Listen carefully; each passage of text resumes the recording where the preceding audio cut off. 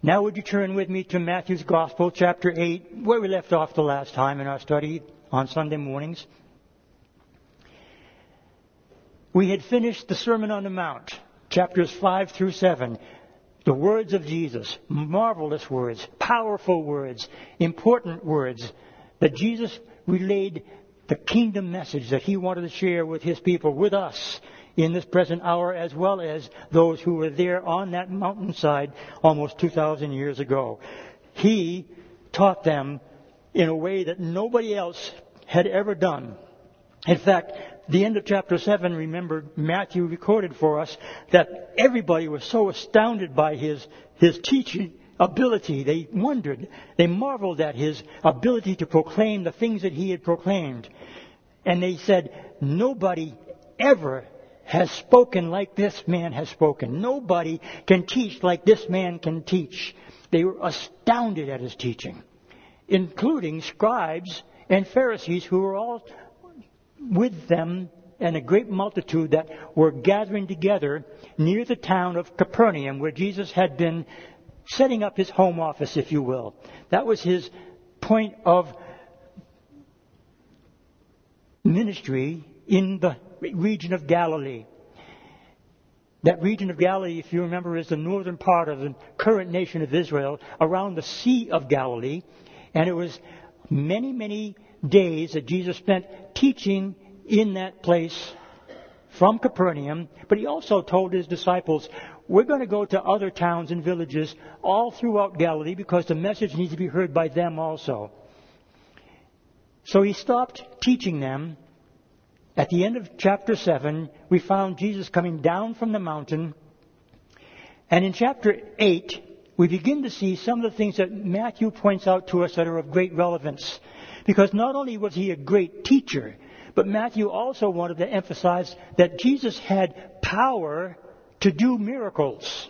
And that was important to the Jewish mind, and it should be important to all of us as well, because that's what the Old Testament Scriptures found specifically in Isaiah chapter 53, verse 4, that the Messiah would come and he would heal their infirmities and their sicknesses. He would deliver them from all of their troubles, their problems that they were facing physically, as well as feeding them with the spiritual food that he was giving to them in the teaching of his word. So there were many who were sick that were brought to him. And we looked at that last time. We looked in the first part of chapter 8 with the various things that Jesus is said to have done. Not only the things that he said now, but the things that he has done.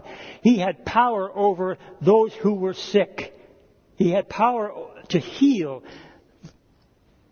the centurion's servant from a distance. He wasn't even near the servant when he said to the centurion, your faith has made him well. He touched the leper. Nobody in their right mind as a faithful Jew would touch the unclean leper, but Jesus touched him and made him whole. He touched Peter's mother-in-law's hand to heal her of the fever that she had. He had power over sickness. And that was demonstrated to us by Matthew recording those various things. But not only does he have power over sickness, he also is going to be shown by Matthew in this portion that we're reading today that he has power over nature. And he also has power over the spiritual realm. All of that to demonstrate that he is indeed the one that was prophesied who should come on behalf of the people of God to save them from their sins. All of the Jews knew that there was a Messiah coming to this world, and he had credentials that he had to demonstrate. And certainly this is what Jesus has been doing. He's demonstrating his power over every realm. And as we look at this passage that we're looking at today, there's also something else that I want us to be mindful of. There are certain of those who have heard his words. They consider themselves to be disciples of Jesus. They were interested in what Jesus had to say.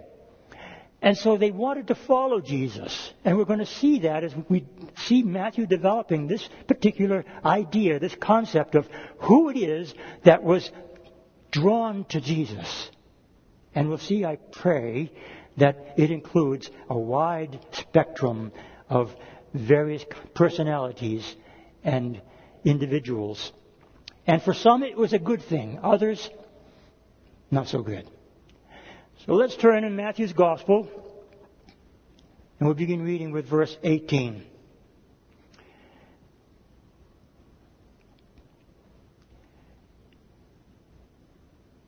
Chapter 8, verse 18. And when Jesus saw great multitudes about him, he gave a command to depart to the other side. Then a certain scribe came and said to him, Teacher, I will follow you wherever you go. And Jesus said to him, Foxes have holes and birds of the air have nests, but the Son of Man has nowhere to lay his head.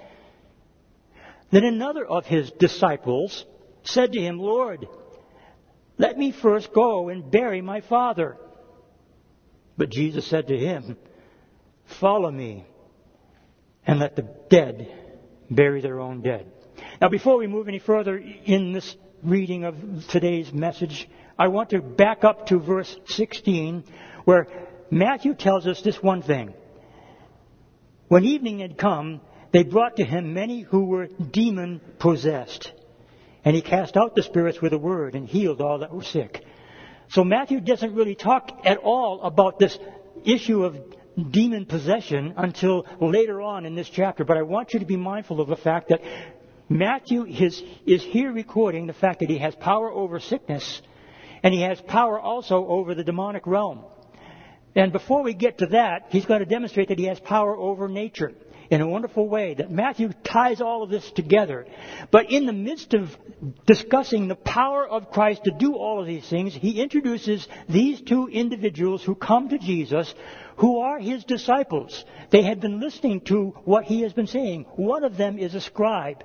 Now, a scribe in that day was a man who knew God's word well, because he was given responsibility to record the Word of God, letter by letter, and it was for the purpose of making copies of the entire Word of God. And they were very meticulous about these things. They would be very careful to write each letter one at a time, obviously, but making sure that it's an identical copy of what they were copying from, so that they were transmitting the Word of God to a new copy that could be passed on to others. That's how they distributed the Word of God to all of the various synagogues. It was the responsibility of the scribes to do that. So this man was a man who knew the Word of God. The Old Testament Scriptures were very, very commonly known by these scribes, and he would have known that the Messiah was promised through the prophets like Isaiah and Hosea and all of the others, and Zechariah and Zephaniah, everybody that came before them as Old Testament prophets, all of the Psalms that were written, all of them about Jesus the Messiah, not by name, but by title, the Messiah. He was always revealed in the Old Testament Scriptures, and they knew what portions of Scripture spoke of him. And this scribe, now coming into Capernaum, he hears about this man named Jesus. And he decides, I'm going to listen to what this man has to say.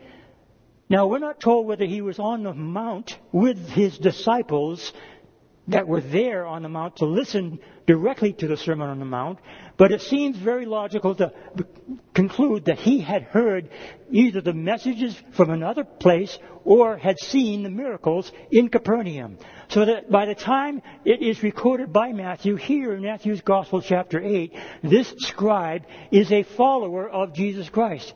He considers himself to be a disciple, and he comes to Jesus and he says, I want to follow you wherever you go. I'm convinced that you are a teacher from God, and I want to learn from you. He's a scribe, and he's supposed to be teaching others, but he wants to learn from this man. This is quite an honor that he is bestowing on the Lord Jesus Christ.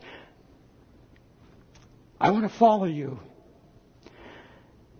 And Jesus' answer to him must have shaken him, because Jesus basically says, it requires a commitment. You need to understand, if you truly want to follow me, you've got to be fully committed. And I submit to you that that's a message that every one of us needs to understand and apply in our own lives. Because full obedience requires full commitment. Now this man was expressing an intention. Good intentions are wonderful. You know, when Peter and James and John and the other apostles were in the place where Jesus was finally captured, in Gethsemane, remember, they fell asleep while Jesus was praying. More than once. And Jesus came to them and he said, "Can you not pray with me 1 hour?" And he said something very, very important. The spirit is willing, but the flesh is weak. The flesh couldn't keep them awake. They couldn't stay awake because of physical limitations. They had good intentions. They wanted to stay awake. They wanted to pray, but they fell asleep. They couldn't. And I would remind you that that's no different than any one of us. If we just live by good intentions, we're not going to be able to have complete, full commitment. Because good intentions is when the spirit may be willing, but the flesh is weak. But when you're committed, the flesh is crucified. And there's a big difference. Paul tells us we need to be willing to die to ourselves and to live for Christ. And he himself said, "I have come to this place where I have trusted in Jesus Christ as my Lord and Savior. He died for me. He suffered for me. He was raised from the dead for me." And he knew that was so important to all believers, and especially to himself, that he lived every day with the knowledge that he was no longer living as he once had lived. And he goes on to say in Galatians chapter 2, verse 20, "I am crucified with Christ. Nevertheless I live. Yet not I, but Christ lives in me. And the life that I now live, I live by faith in the one who died, loved me, and gave himself for me." That's the kind of commitment that God, through Jesus Christ, by His Holy Spirit, is expecting of all of us as well. And He's expecting that of this young scribe that comes before Him and says, "I'll follow you. I'm committing myself." I intend to, at least. But Jesus says, look, if you're really truly going to do that, if you're going to be fully committed to following me, then you need to understand, I don't have a bed to lay on at night. I don't have any really special place that I can go to. The birds have nests. The foxes have holes. But the Son of Man has no place to lay His head. Do you want to make sure that you are willing to commit to that? To follow that kind of man who has nothing to offer in the physical realm, but everything to offer in the spiritual. Now, we're not told what this young man's answer was. I'd love to believe that he continued to follow Jesus, but we aren't told that. We don't know for certain. But it makes really, really good sense for us to understand that that statement that Jesus made to this scribe applies to all of us as well. Full commitment. Obedience requires full commitment. Let us never forget that. And then the second man comes up, also a disciple, we're told by Matthew. He says, "Lord, first let me go bury my father. I want to follow you, but..." Jesus' answer to him is, "Let the dead bury their dead." That sounds very, very, mean, doesn't it? Would it upset you if you were told by Jesus, when you said, "I want to follow you," and He turned to you and looked you in the eye and He said, let the dead bury the dead"? I'm thinking of bed for some reason. There's another story that's coming up about bed, so I'm confusing the two, actually. Let the dead bury their dead. Wow. Why would Jesus say that? Doesn't that sound unfeeling to you? My father's dying or has died and I want to go home and bury him. Well, that's not the case at all. In that day, and it's still true today, when a Jewish man died, he was always buried on that same day. And it wasn't right for any family member to go wandering off. If a person in the family had died, they are to be with the family until the burial. So there's no doubt that this man was not saying, my Father is dead. What he was saying is, I'll follow you when my Father does die. After that, then I'll come follow you. But for now, because my Father is the patriarch of our family, I sit under his authority, and I don't want to upset my Father by going off and following somebody else. I want to honor my Father, and that was his intent. He said, I don't want to go yet, but I'll go later. And Jesus said, let the dead bury the dead. You come follow me now. What Jesus is saying is, I want you to understand, I'm looking for full submission. To the first, he said, I'm looking for full commitment. To this one, he's saying, in a sense, I'm looking for submission, complete submission to his authority, to his position as the very Son of God. If you are wanting to follow Jesus, you've got to understand that you leave everything behind. If anything is more important to you than Jesus, then you're not truly submitted to Jesus. That's what this young man was having to face. The challenge that Jesus is giving to him is a challenge that all of us need also to look into with our own hearts and think about whether or not we have made that kind of submissive decision to follow him no matter what. Full submission is something that Jesus is expecting of all of us. If we're to be fully obedient,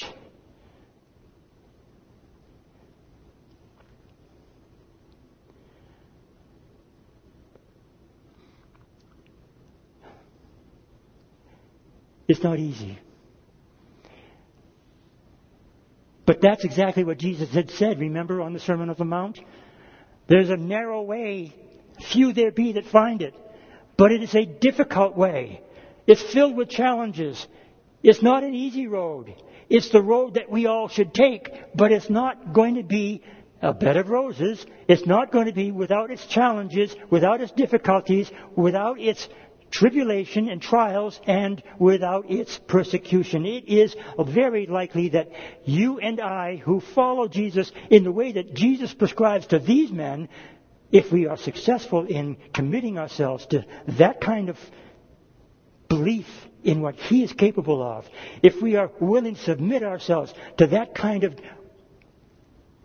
requirement that he puts upon all of us, to love as he has loved, to serve with all our heart, soul, mind, and strength, to love our neighbor as ourselves, that's what he's looking for. He's looking for full commitment, but he's looking for full submission to his authority and his commands that we are to be obedient in every way to all of these things in order to be his true disciples. To follow Jesus is something that is not that easy sometimes. So are we willing to continue in that following of him? Again, we're not told whether either of these two men followed Jesus as they said they would like to do. I'd love to believe that they were part of this next part of the story. Because in following Jesus, now we're finding out that Matthew is going to show what following Jesus can be like. And so he says in verse 23, now when he got into a boat, his disciples followed him. His disciples. Now we're not told how many boats were involved. We don't know how many people were in each of the boats. We don't know who these disciples were by name. We just know that disciples of Jesus went with him. They were those who were making that kind of commitment. Jesus said, we're going to go to the other side. We find that in other gospel records. Matthew just simply records that he got into a boat and his disciples followed him. But Matthew doesn't give us the details that Luke and Mark give us. And it's helpful to look at their part of their gospel record that fills in the gaps. Jesus had said to his disciples while he was there in Capernaum, we need to go tell others in other communities. I mentioned that earlier. And that's what his intent perhaps was in this venture. We're going to go to the other side. Perhaps it was his intent to begin ministering to all of the various communities on the eastern shore of the Sea of Galilee. Capernaum, where he was, is on the northwest of the Sea of Galilee. So it's very likely that his intent was to go there on the eastern side to the various villages and communities on that side of the great Sea of Galilee. But I think it's more likely that Jesus had one specific thing in mind. There was somebody that needed help on the other side of that sea. And Jesus was going to demonstrate his power through that one individual. And also, to the disciples who were with him in the boat, he's going to demonstrate the fact that following him can be difficult, but is so very worth your while. Listen to what it says here. Verse 24 says, suddenly. That word means suddenly. In an instant, in a moment of time. Things were fine in the boat for a while, but suddenly a great tempest arose on the sea, so that the boat was covered with waves. But, this is beautiful, Jesus was asleep. He was in the back of the boat, sawing his ease. It didn't bother him that the waves became suddenly overwhelming. Now we're talking about many of these used to the Sea of Galilee as fishermen, knowing exactly what to expect on that Sea of Galilee. And by the way, that kind of tempest is common. Even today, people talk about the fact that on a very calm, hot day, you can be in the middle of the Sea of Galilee and there's beautiful water all around you, ripples perhaps, but nothing at all threatening. And then all of a sudden, the wind comes along and brings great waves, crushing waves. We've been told by some people who have studied this phenomenon on the Sea of Galilee that sometimes the waves get as high as 25 feet in height. That's good surfing waves, but it's not a very good kind of water to be in a boat. They were fearful. It shook them up. Even the best of their crew that knew how to maneuver in such things were afraid. But he was asleep.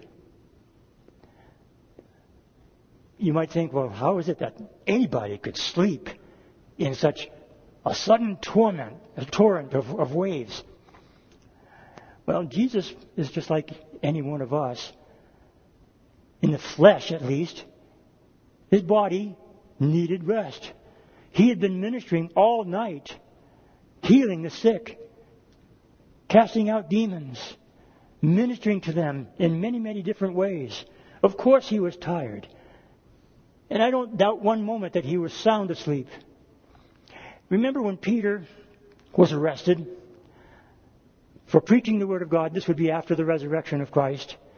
He was put in jail. And the people of God were praying hard for Peter.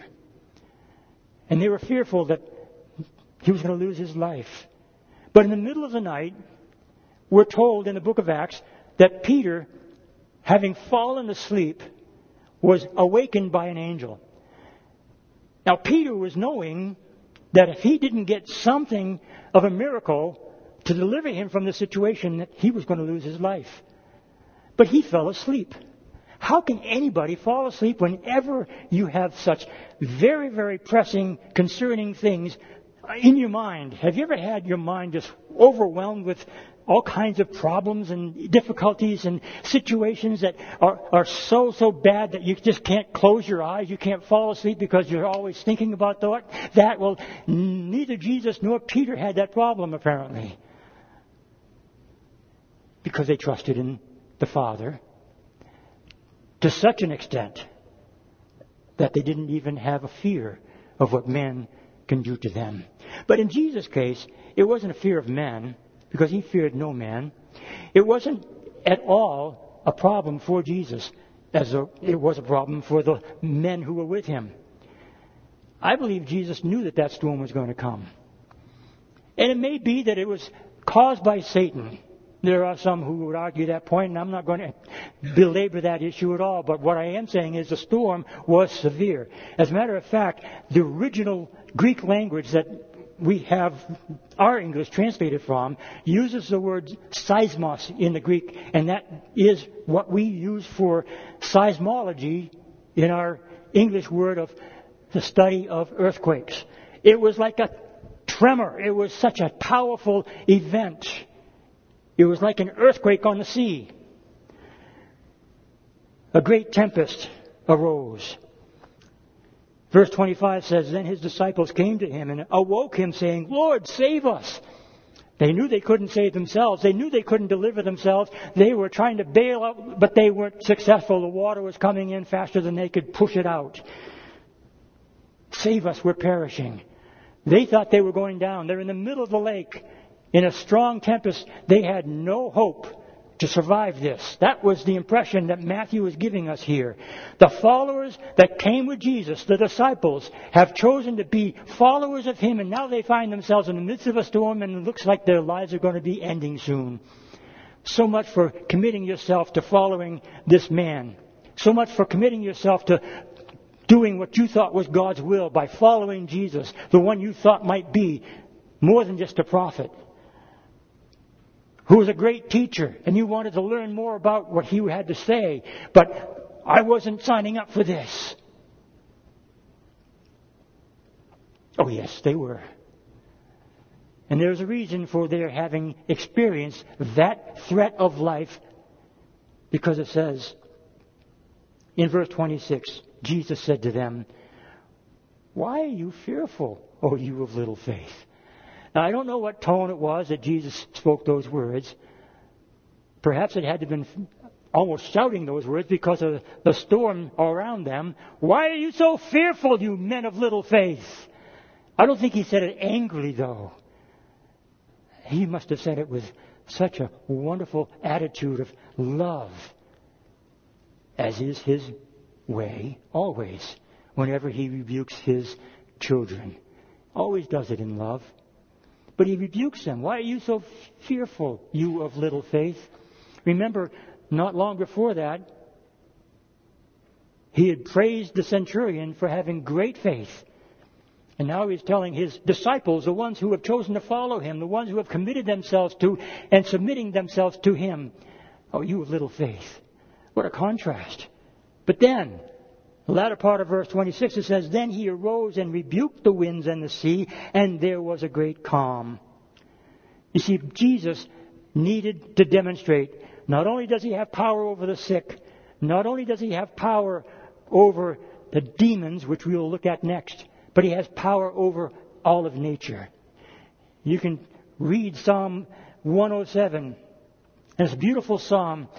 Over and over, the psalmist says in chapter 107 of the book of Psalms, oh, that men would thank the Lord for his mercy and for his wonderful works.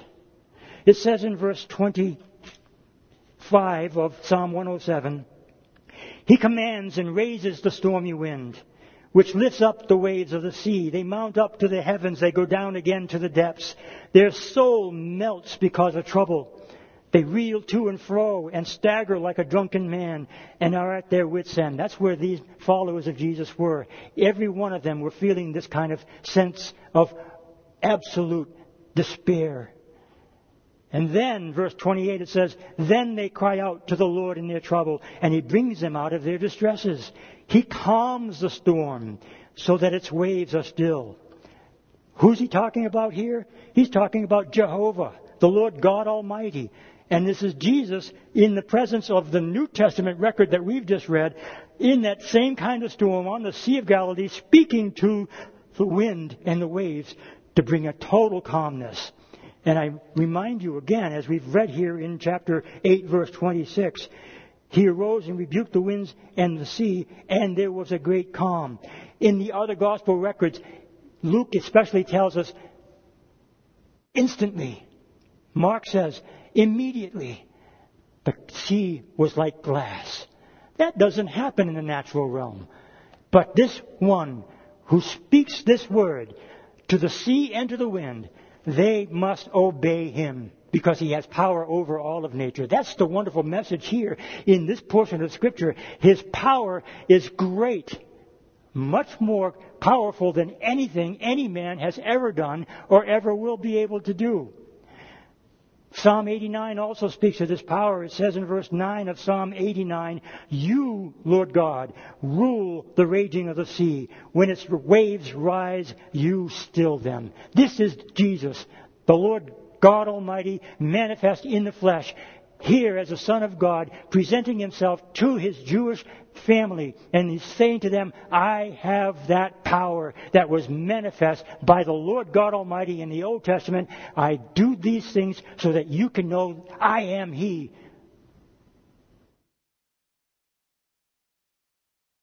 And their response, verse 27, the men marveled. Same word that was used of Jesus when he marveled at the centurion's faith. They were in wonder, in awe. They marveled at what they just had experienced. And they said amongst themselves, who can this be that even the winds and the sea obey him? Who can this be? Why would they ask that question? If they knew the Scripture, it would have been immediate that they should have thought, the Messiah is among us. This is the power of God. It cannot be explained any other way.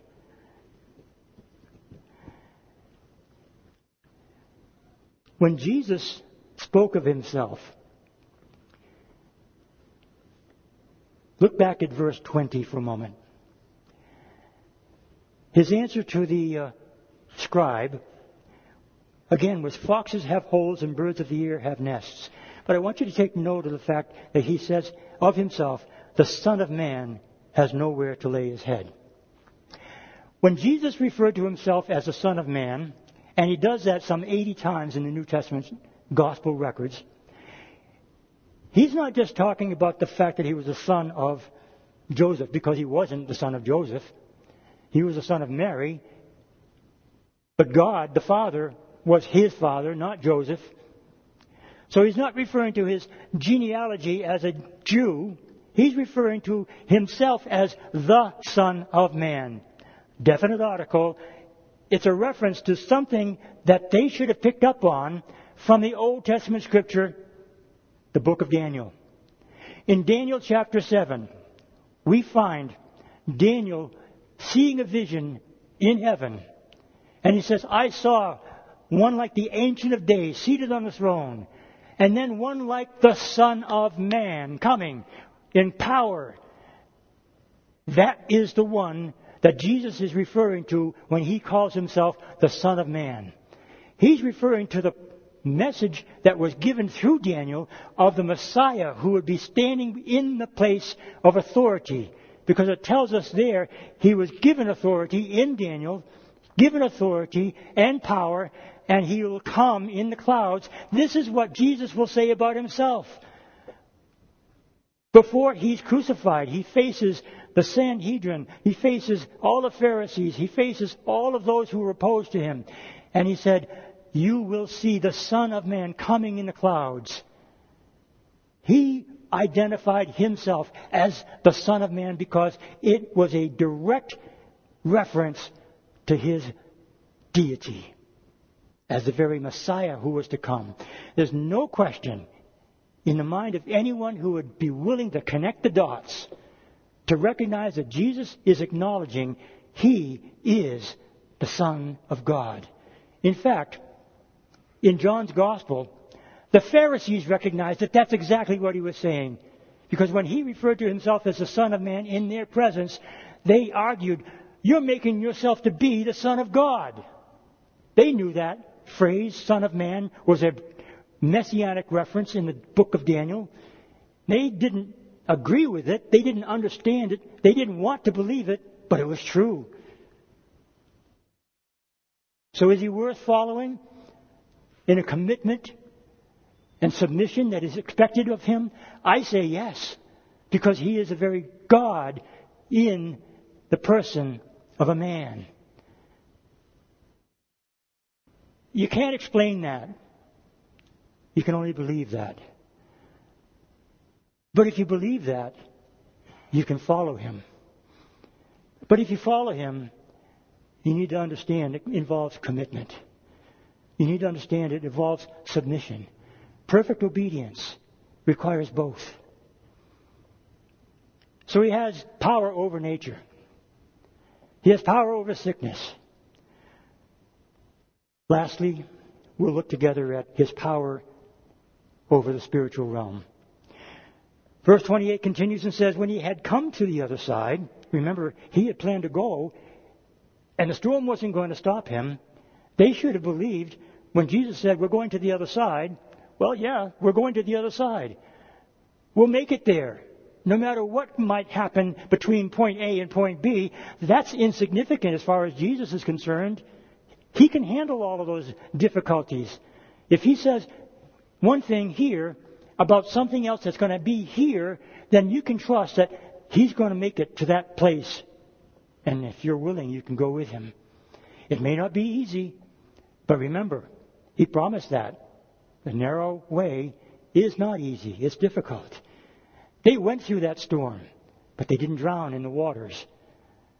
They hit that trial with fear and trembling, but they came out of it with rich fulfillment, realizing who it was. At least, perhaps they began to realize who it was that was with them in the boat.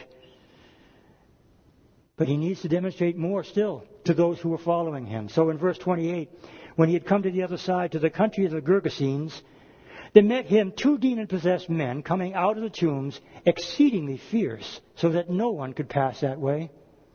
And suddenly they cried out, saying, what have we to do with you, Jesus, you Son of God? Have you come here to torment us before the time? These are the demons speaking through this demon-possessed man to Jesus. He comes before them. He doesn't introduce himself to them and say, hi, I'm Jesus, I'm the Son of God. That didn't happen. They recognized who he was when he approached them. They knew somehow that this was not just a man. And when they looked into his eyes, they realized this is the Son of God. And they proclaimed it. What have we to do to you, Jesus, thou Son of God? Have you come to punish us before the time? They knew their destiny. They knew that they are going to eventually be put into a place of eternal judgment. They didn't want that to happen just yet. They didn't expect it to happen just yet. That's why they're saying, have you come to do this before our time? They were expecting a time far off, and they were wondering, why are you here? Why are you here to do what you're going to do if it isn't for that one purpose? Jesus did have a purpose. He wanted to deliver those 2 men from that demonic activity that was tormenting them for so long. They were living in caves among the dead, we're told in the other Gospels as well. Totally defiled from a Jewish point of view. Nobody can explain how demons can possess any individual. But I want you to understand this one thought. If you are a born-again believer in Jesus Christ, you have the Holy Spirit in you.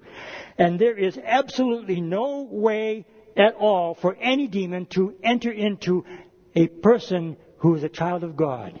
Regenerated by the Holy Spirit, you have Him who lives in you, and greater is He who lives in you than he who is in the world. That means that there is no way that you can be possessed by demonic activity.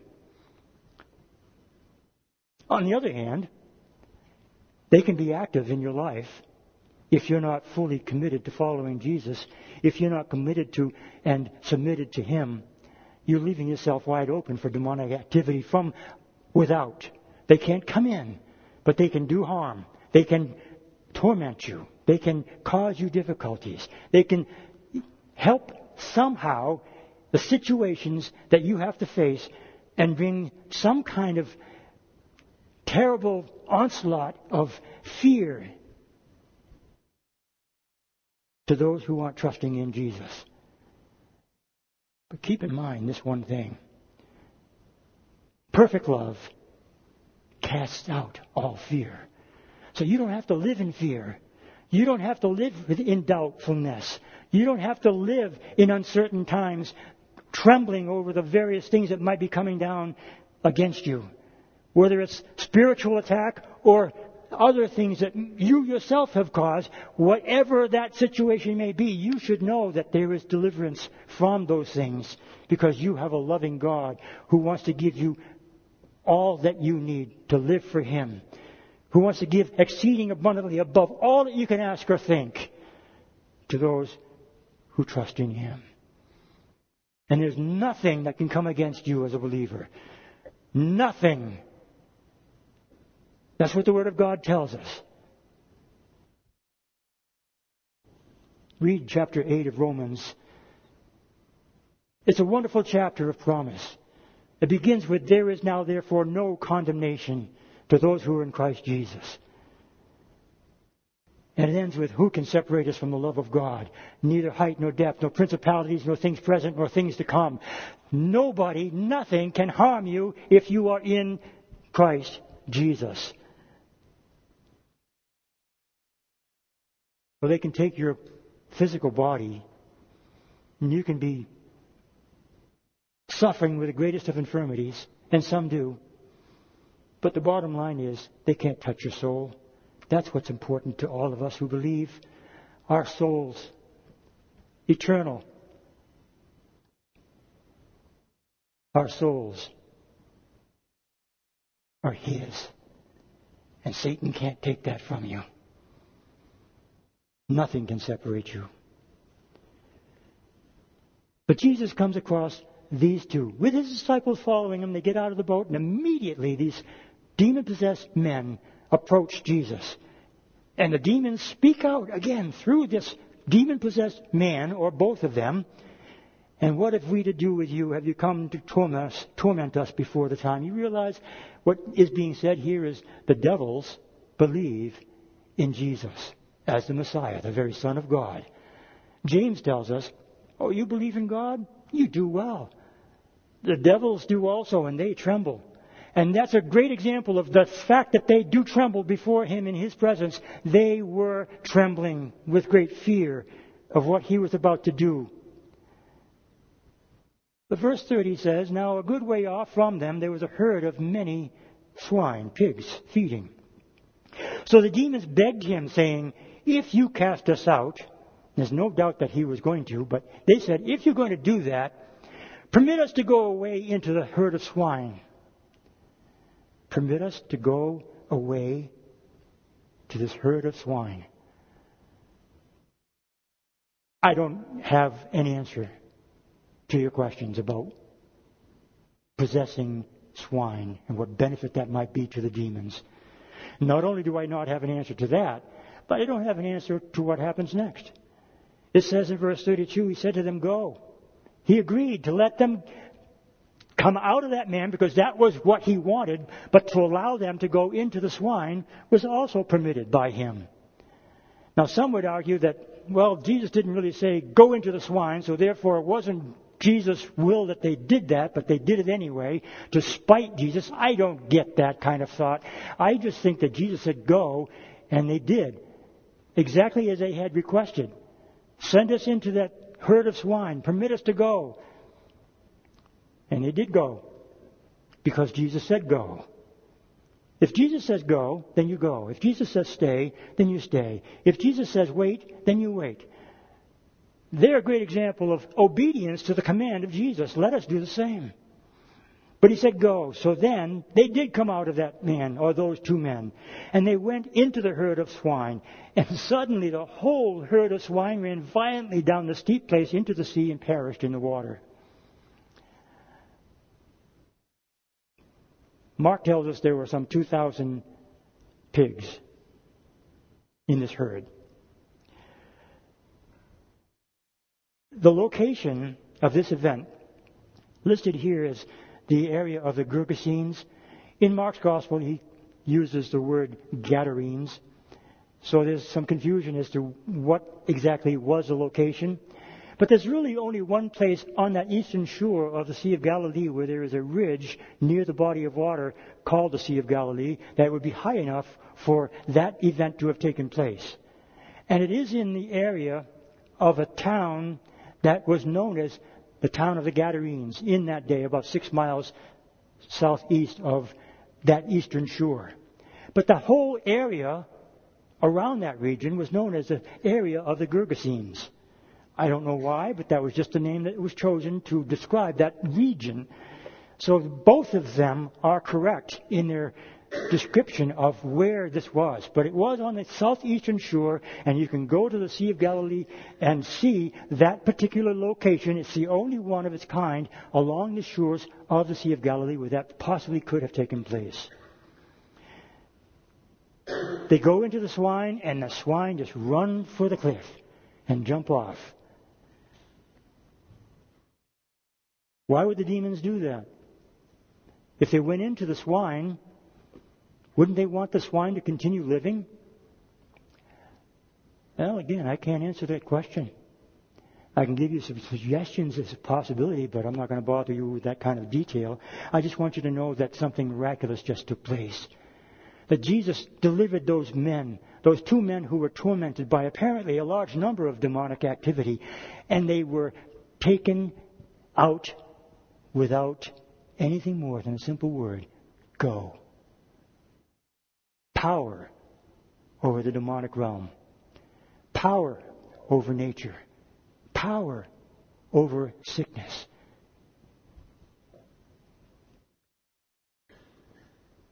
We're not going to get there today, but when we start into chapter 9, we see that Jesus has power over something of greater importance than any of those that I've mentioned. And all the followers of Jesus Christ who have observed His teaching, they followed Him because He was a great teacher. They observed the miracles of healing. They followed Him because He was a healer. They observed the power of Jesus over nature.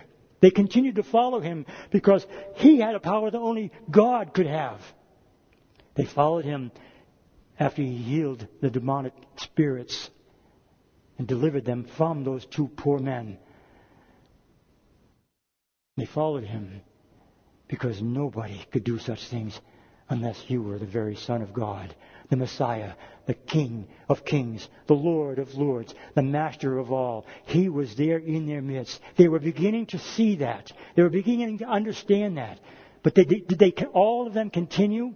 Did they all of them stay with Him throughout His entire ministry? The answer to that is simply no. Not all of them did. He had many disciples, and though they had seen all of those miracles, they had heard all of that wonderful preaching, they had seen Him deliver the people from all of their troubles. There came a time when Jesus had a great number of disciples around Him, and He said, "I am the bread of life. He who comes to me shall never hunger or thirst." And He said, "You must eat my flesh and drink my blood." And when He said those words, many of them departed and would not follow Him any longer. They couldn't handle that. What do you mean, eat my flesh and drink my blood?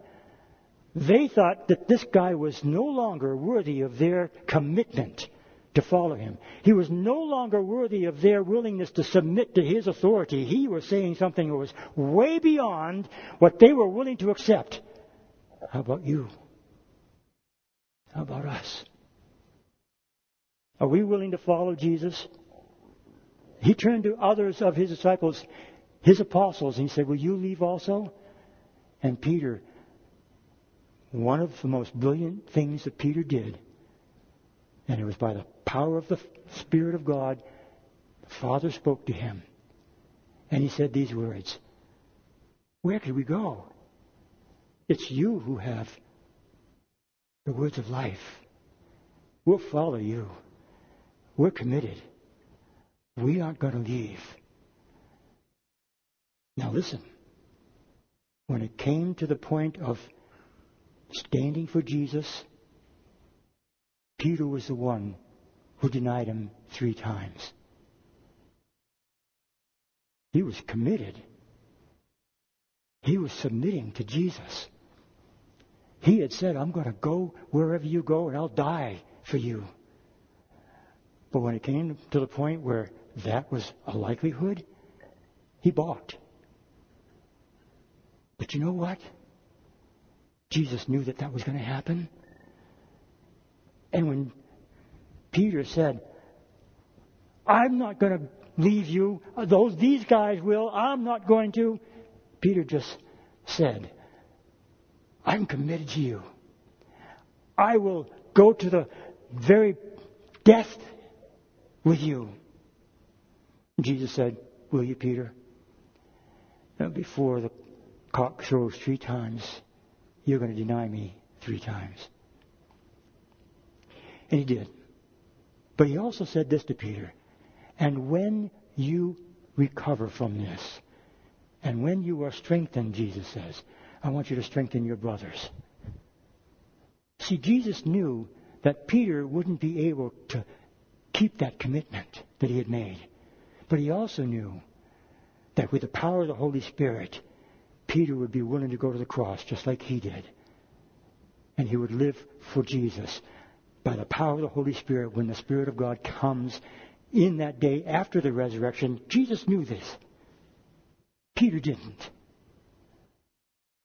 But because we have this Word of God today, we can know without a shadow of a doubt that each one of us can hold on to these things and realize that in our present day, in whatever situation we may have to be facing, there is still the promise to us that he made to Peter in that day. You and I are his if we have been given life through the power of the Holy Spirit. Nothing can take it away. Nothing. So live for him. Committed to him. And if you should happen to fall, it's not that it's okay, but you can still come to him and seek his help, forgiveness, and know that it is there. It's always available. Everybody who names the name of Jesus, who is filled with the Holy Spirit, regenerated, born again by the Spirit of God, we, all of us, have that same hope. Oh, let us live for him in these last days, and let us trust him to carry us through to the end.